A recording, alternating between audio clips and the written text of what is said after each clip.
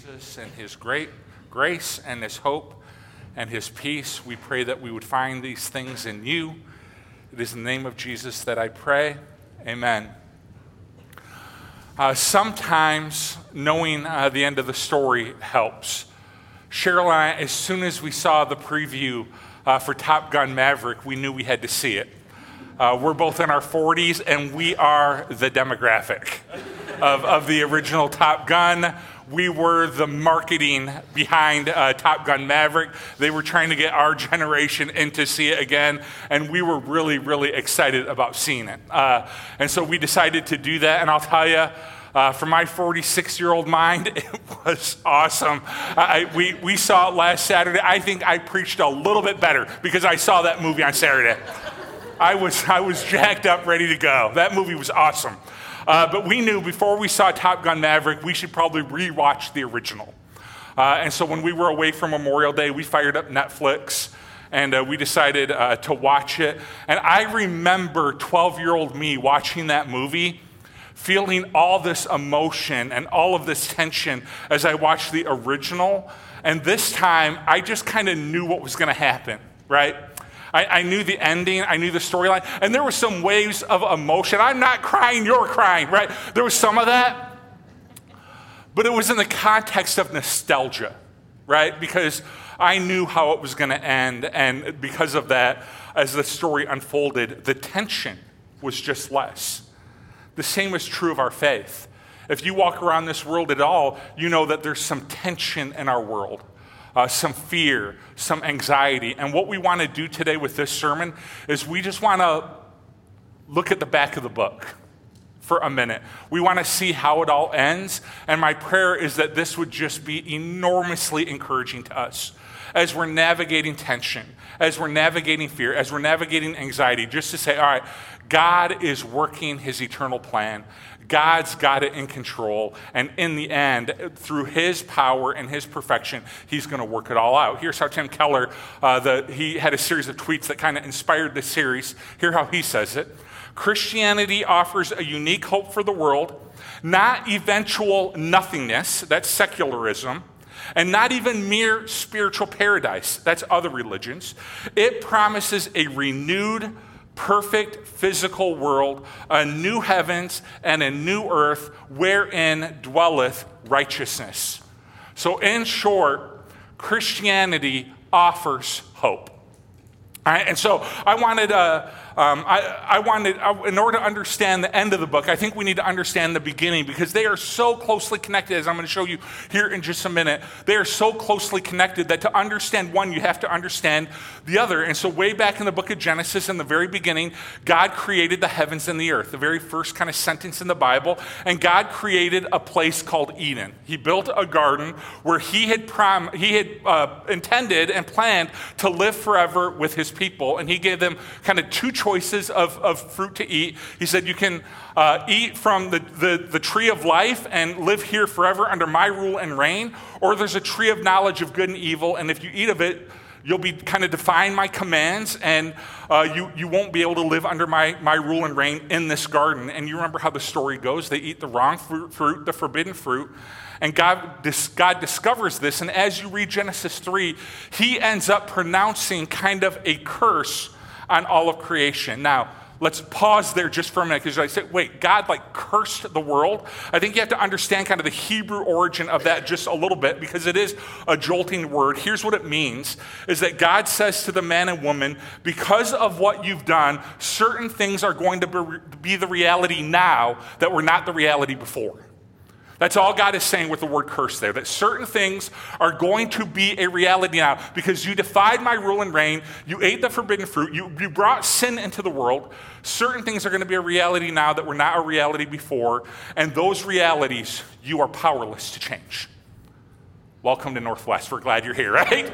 It's a very, very happy message. But to understand the back of the book, you got to understand the beginning. So God pronounces these curses, and things change. So what are those things? Well, because sin entered the world on the screen for you, sometimes seeing God is hard now. All right, so you may remember in Genesis 1 and 2, God kind of walked through the garden in the cool of the day. He interacted with the man and the woman. He lived in the garden with them, and they were absolutely in community with each other. And now we see a separation between God and his creation, that the man and the woman are banned from the garden. And I want you to see the grace of that, first of all. The grace behind them being banned from the garden is that God didn't want them to eat from the tree of life in their sinful state and live forever in that garden as a sinful entity. He wanted to deal with sin. He wanted to handle sin. And so he bans them from the garden. But what that means is there's now separation between God and man. And it's sometimes difficult in this fallen world to see and hear from God. And we've all felt that way. That you're praying and you're searching and you're trying to connect. And some days, not every day, because of Jesus, we can connect with God. But some days it feels like he's not there, or he's not listening, or he's far away. In this fallen world, it can be hard to see God.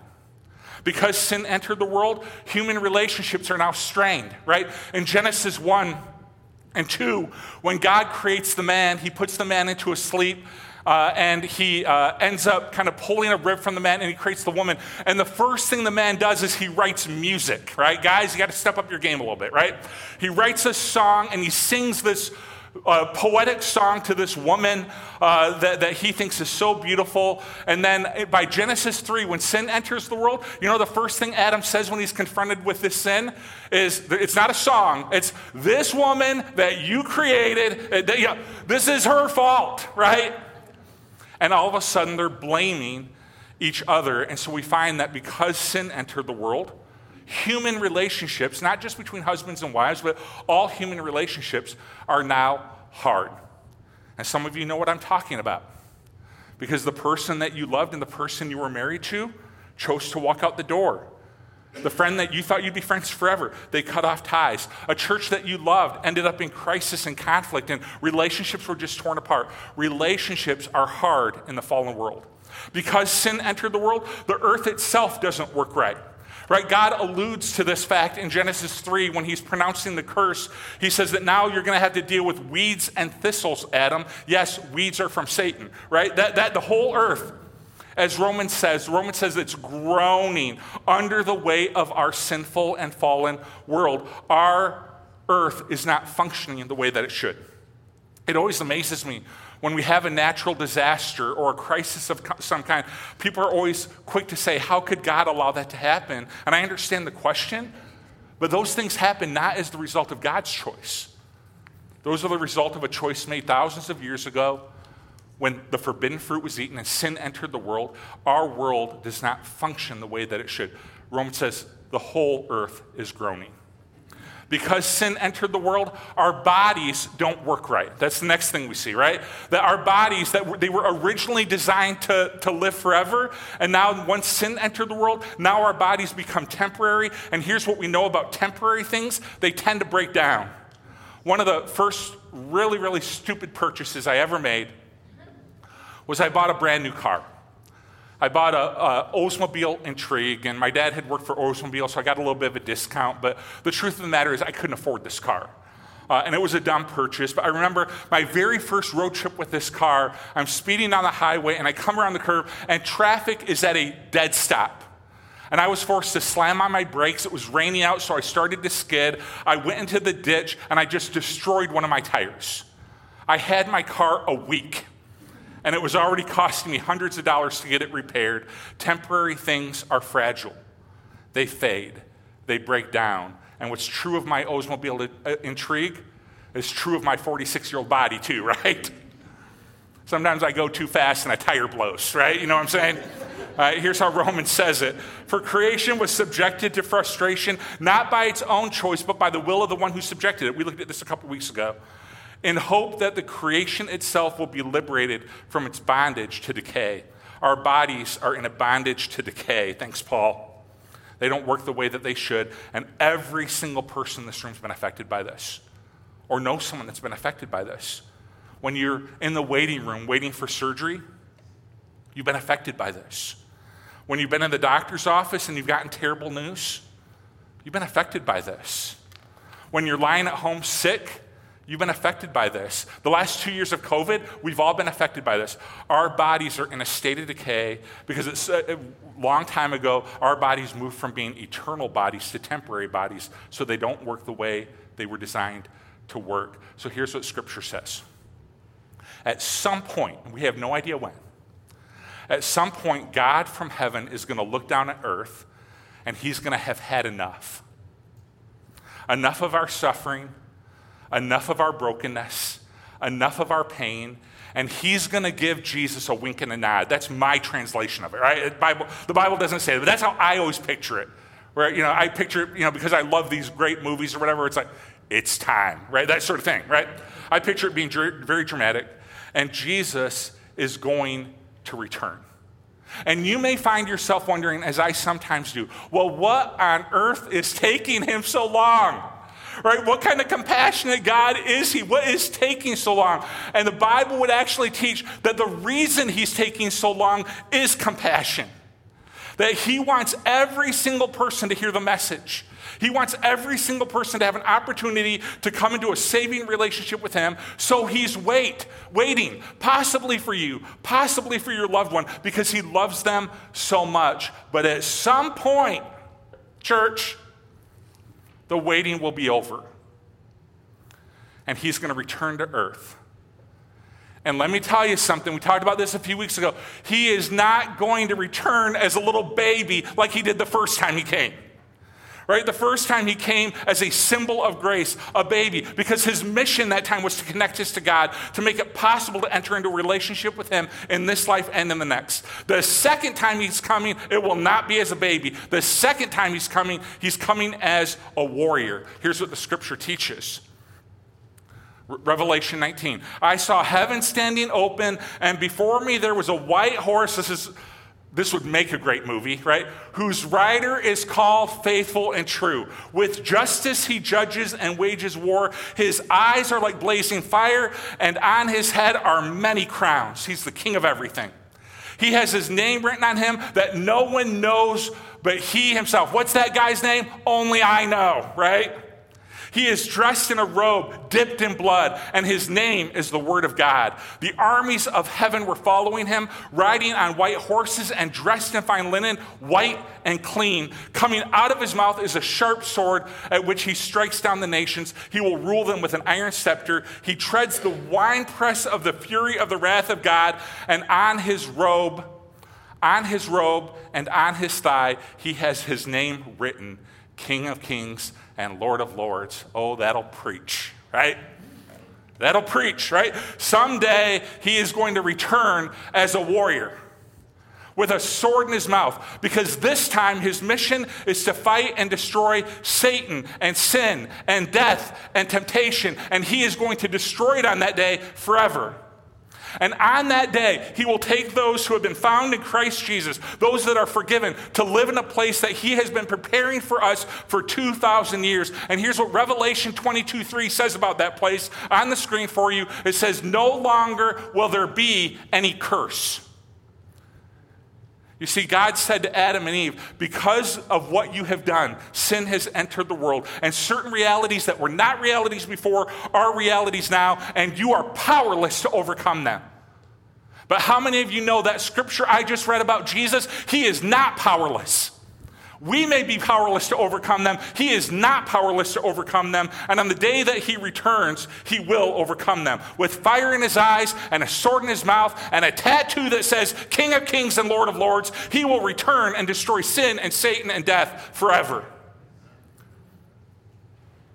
And that is an amazing truth. That is a little peek into the back of the book. Right? And so what does our role look like? All right? What does it mean that he is powerful and he has overcome these things? What does it mean that the curse is broken? Here's what Revelation 21 teaches. Then I saw a new heaven and a new earth, for the first heaven and the first earth had passed away, and there was no longer any sea. I saw the holy city, the new Jerusalem, coming down out of heaven from God, prepared as a bride, beautifully dressed for her husband.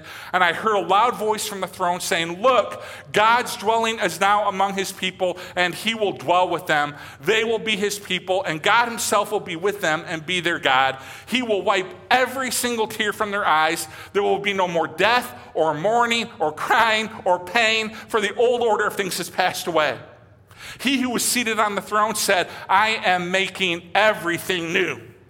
And then he said, "Write this down, for these words are trustworthy and true." He said to me, "It is done.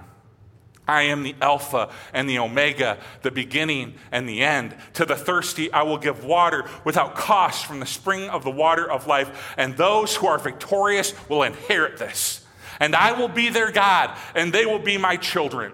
The wall was made of jasper, the city of pure gold, as pure as glass. The foundations of the city were decorated with every kind of precious stone. The first foundation was jasper, the second sapphire, the third agate, the fourth emerald, the fifth onyx, the sixth ruby, the seventh chrysolite, the eighth beryl, and the ninth topaz, the 10th turquoise, and the 11th jacinth, and the 12th amethyst. The 12 gates were 12 pearls, each gate made of a single pearl. The great street of the city was gold, as pure as transparent glass. So here's what I want you to see. When Jesus returns, now that the curse has been broken, we know that our relationship with God is made perfect. That what started in this life, because the breaking of the curse is starting, we'll talk about this in a minute, it is starting now and today. It started way back at the time of Jesus. What started in this life will continue through to the next life in perfection. Listen to the words of the text. Now, all right, before they were kind of banished from the garden, and now it says, now the dwelling of God is with men, and he will live with them. They will be his people, and God himself will be with them and be their God. So amazing that never again will God feel far off. Never again will we have to wonder, is he hearing me? Never again will we wonder where he is. He's the one on the seat, on the throne. Just look up and you'll see him, right? God will live among us, and he will be our God, and we will be his people. And we know that seeing God face to face will lead us to worship him. But I sometimes wonder, what will it be like to have direct contact with God in that way? Some of you have questions, right? I do too. I got some things. When I get to heaven, we kind of walk around with this. I got things I'm going to ask, and maybe you will, or maybe when you see Jesus return, you will have this thought: I have no more questions. My questions are no more. So I don't know how it's going to work, but I know he is going to be in the center of it, and we will know him and be able to speak to him, and he will speak to us, and it's going to be perfect. Now that the curse is broken, physical beauty is going to be incredible. Let me put it to you this way. It took God 6 days to create the heavens and the earth. He has been working on this new Jerusalem, new city, new heaven, new earth for 2,000 years. 6 days, 2,000 years. It's going to be incredible. No more will the whole creation be groaning. No more will the trials of this world overtake us, earthquakes, tornadoes, or anything like that. All of creation will function the way that it should. And one of the ways that it will be seen is incredible beauty. Now, I don't know if the book of Revelation is literal, right? And neither do you, and neither does anyone that's trying to sell you their best-selling book on it, right? Nobody really knows. But I sometimes wonder, are the streets really gold? Are the walls really made of emeralds? Or is God just I don't know how to describe the beauty of this place to you. The most precious commodity that you have, that's the streets, right? The walls are these beautiful emeralds. I don't know if it's literal or figurative. If it's literal, it's going to be beautiful.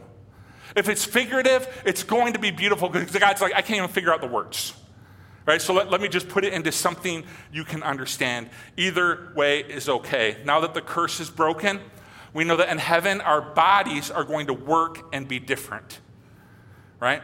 We know that as we make the transition from physical bodies back to eternal bodies, the way they were intended to be from the beginning, that things are going to change, and that's amazing. Here's how 2 Corinthians 5 says it.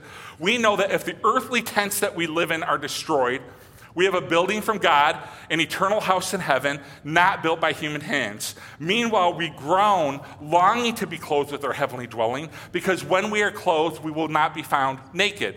For while we're in this tent, we groan and are burdened because we do not wish to be unclothed, but to be clothed instead with our heavenly dwelling, so that what is mortal may be swallowed up by life. Now, the one who has fashioned us for this very purpose is God, who has given us the Spirit as a deposit, guaranteeing what is to come. So he makes this comparison. He's like, think of these, all right, as earthly tents. He says, if the earthly tents we live in are someday destroyed, we are going to receive a spiritual building from God, brand new, forever. And we don't know exactly what these look like, but we know we can determine some things by looking at Jesus, because he went to the cross, he died for our sins. 3 days later, he resurrected and kind of walked around the earth for a little bit. And so we get kind of a glimpse of seeing what a resurrected person looks like. Right? And so we know a couple of things about Jesus' resurrected body. We know that people didn't exactly immediately recognize his body, but they did recognize his spirit. So when people saw Jesus for the first time, you remember that story where they thought maybe he was the gardener? Right? They just seen him like 3-4 days before. But when they saw him, they're like, oh, this must be the gardener. So they didn't immediately recognize him physically. But when he began to talk, they were like, oh, my Lord. So they recognized him via his spirit. And so will we recognize one another in heaven? Yes, we will. But not by body. Our bodies are going to change. We will recognize one another by the Spirit inside, the Spirit of Christ that he has placed inside of us. So yes, I'll know Cheryl and my kids, not by the way they look, but by the way they are, their true self, their spiritual self. So yeah, we'll recognize each other. We know that Jesus ate in that time, post-resurrection. Glory to Jesus, amen. He ate, right? And one of the dominant kind of descriptions of heaven in the Bible is like it's a banquet.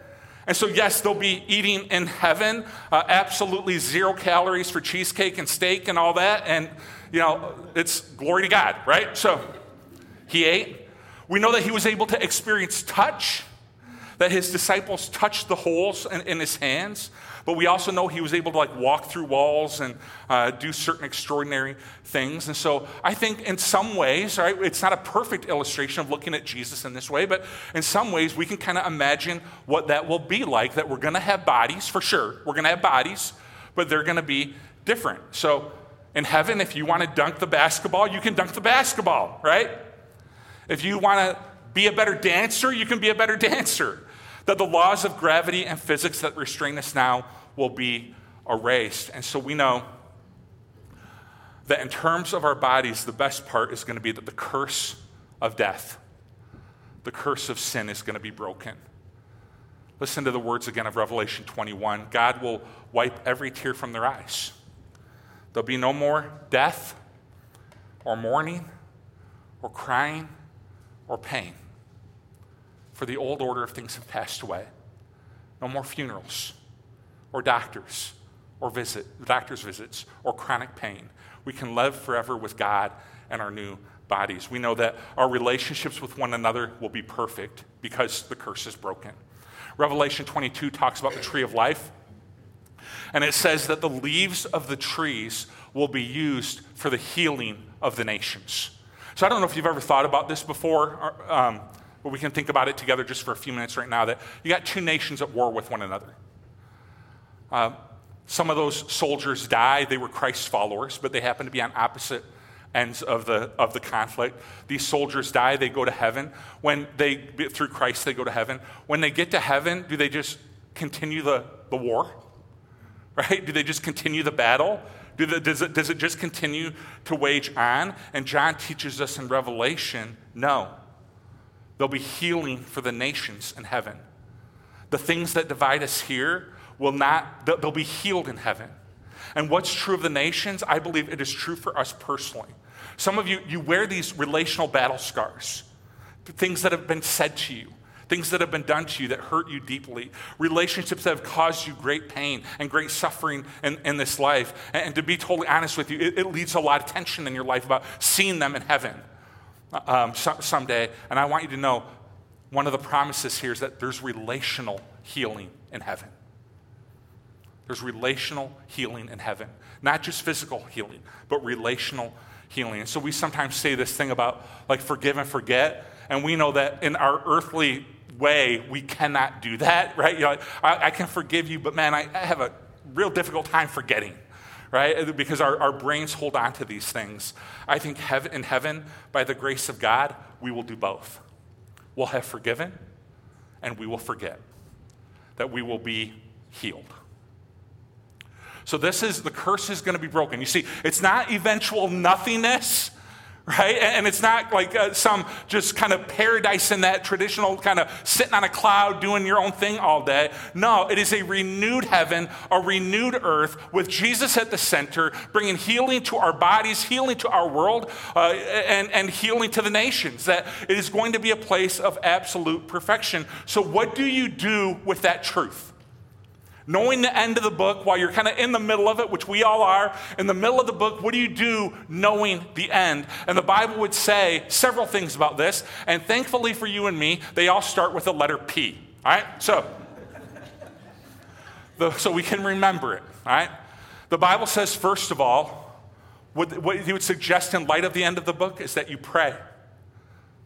This is Peter's perspective. He says, since everything will be destroyed in this way, there'll be a new heaven, a new earth. Jesus is going to return someday, destroy sin and death and Satan, and take those that love him and have faith in him to a new reality.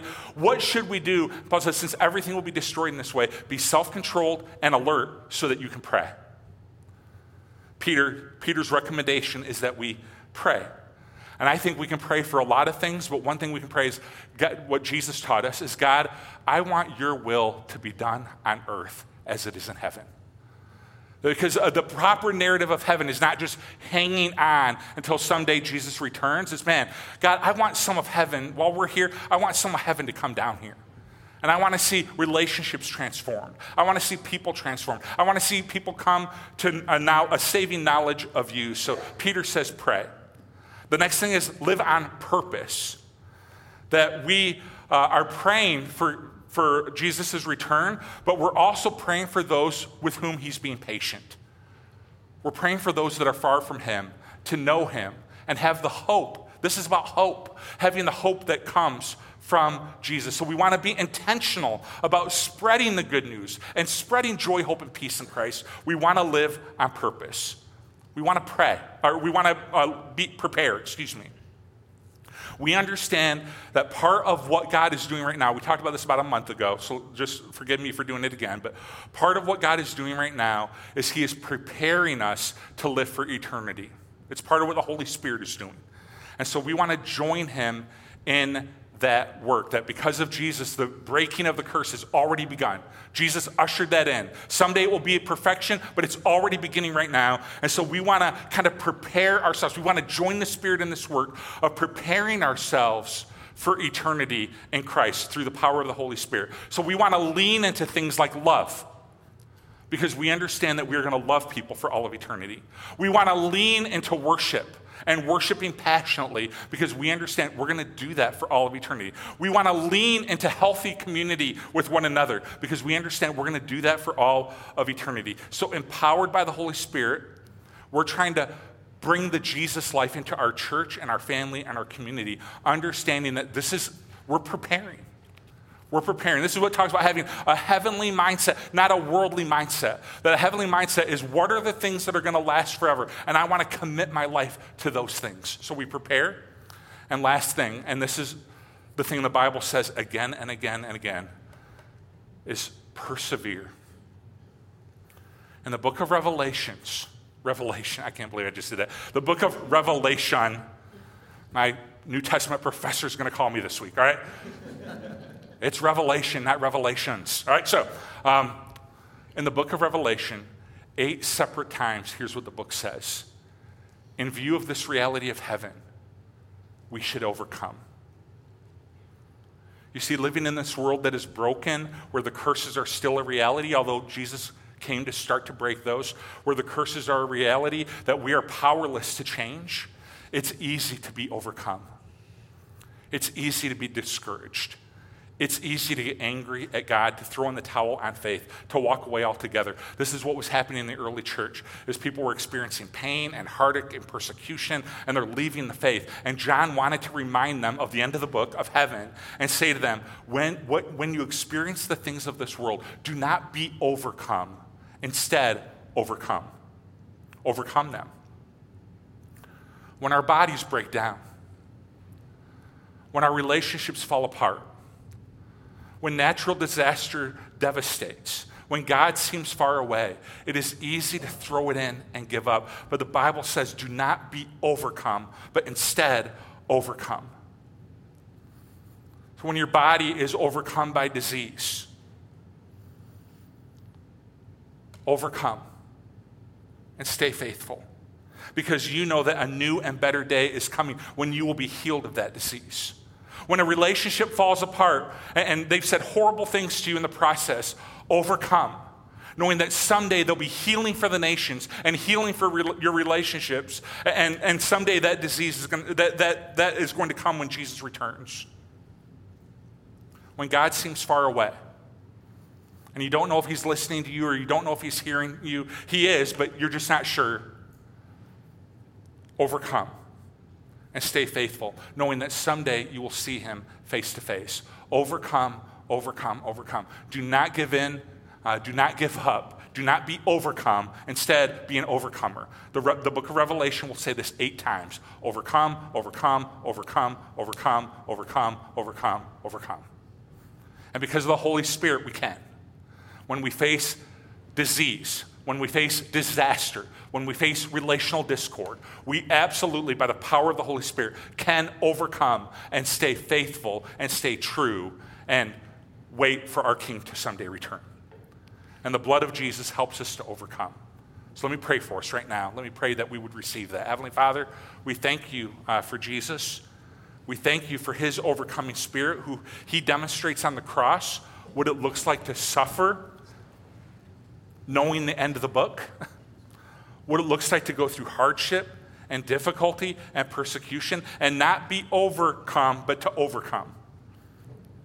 And so I want to pray that we would follow his example, and right now that we would remember it as we get ready to receive communion, that we would remember his overcoming spirit, and that we would be overwhelmed by it, encouraged by it, and that we would receive the power from the Holy Spirit. The same power that rose Jesus from the dead would be at work in us so that we too can overcome. This is our faith. We have a faith that overcomes. So I pray for that for each and every person here that is looking at a doctor's visit that they're kind of feeling overwhelmed by, that's looking at a conversation that they don't know how it's going to go, that they're looking at a difficulty that they're just uncertain about. I just want to pray right now that we would be encouraged, knowing that you are at work, you have a plan, someday Jesus will return, but even now, the curse is being broken, and we are able to stay faithful because of the work of Jesus on the cross. It is in his name that we pray. Amen. We're going to receive communion right now. And we're going to remember that overcoming spirit of Jesus, who faced death and difficulty and hardship and persecution and overcame, knowing the end of the book. So I just want to pray that, I just want to say that I hope we'll be encouraged by communion today. And remember, man, the same spirit that was at work in Jesus is at work in us, so we too can overcome. So the servers will pass it out, and then I'll come back up in just a few minutes, and we'll receive it all together as a church family. His body given for you. His blood poured out. My prayer for you and my prayer for me is that we would leave this place emboldened by our faith, our overcoming faith. That whatever you face this week, whatever trials may come, whatever difficulty you encounter, that we'd be an overcoming people because we serve an overcoming God. We stand. Let's close with one last song.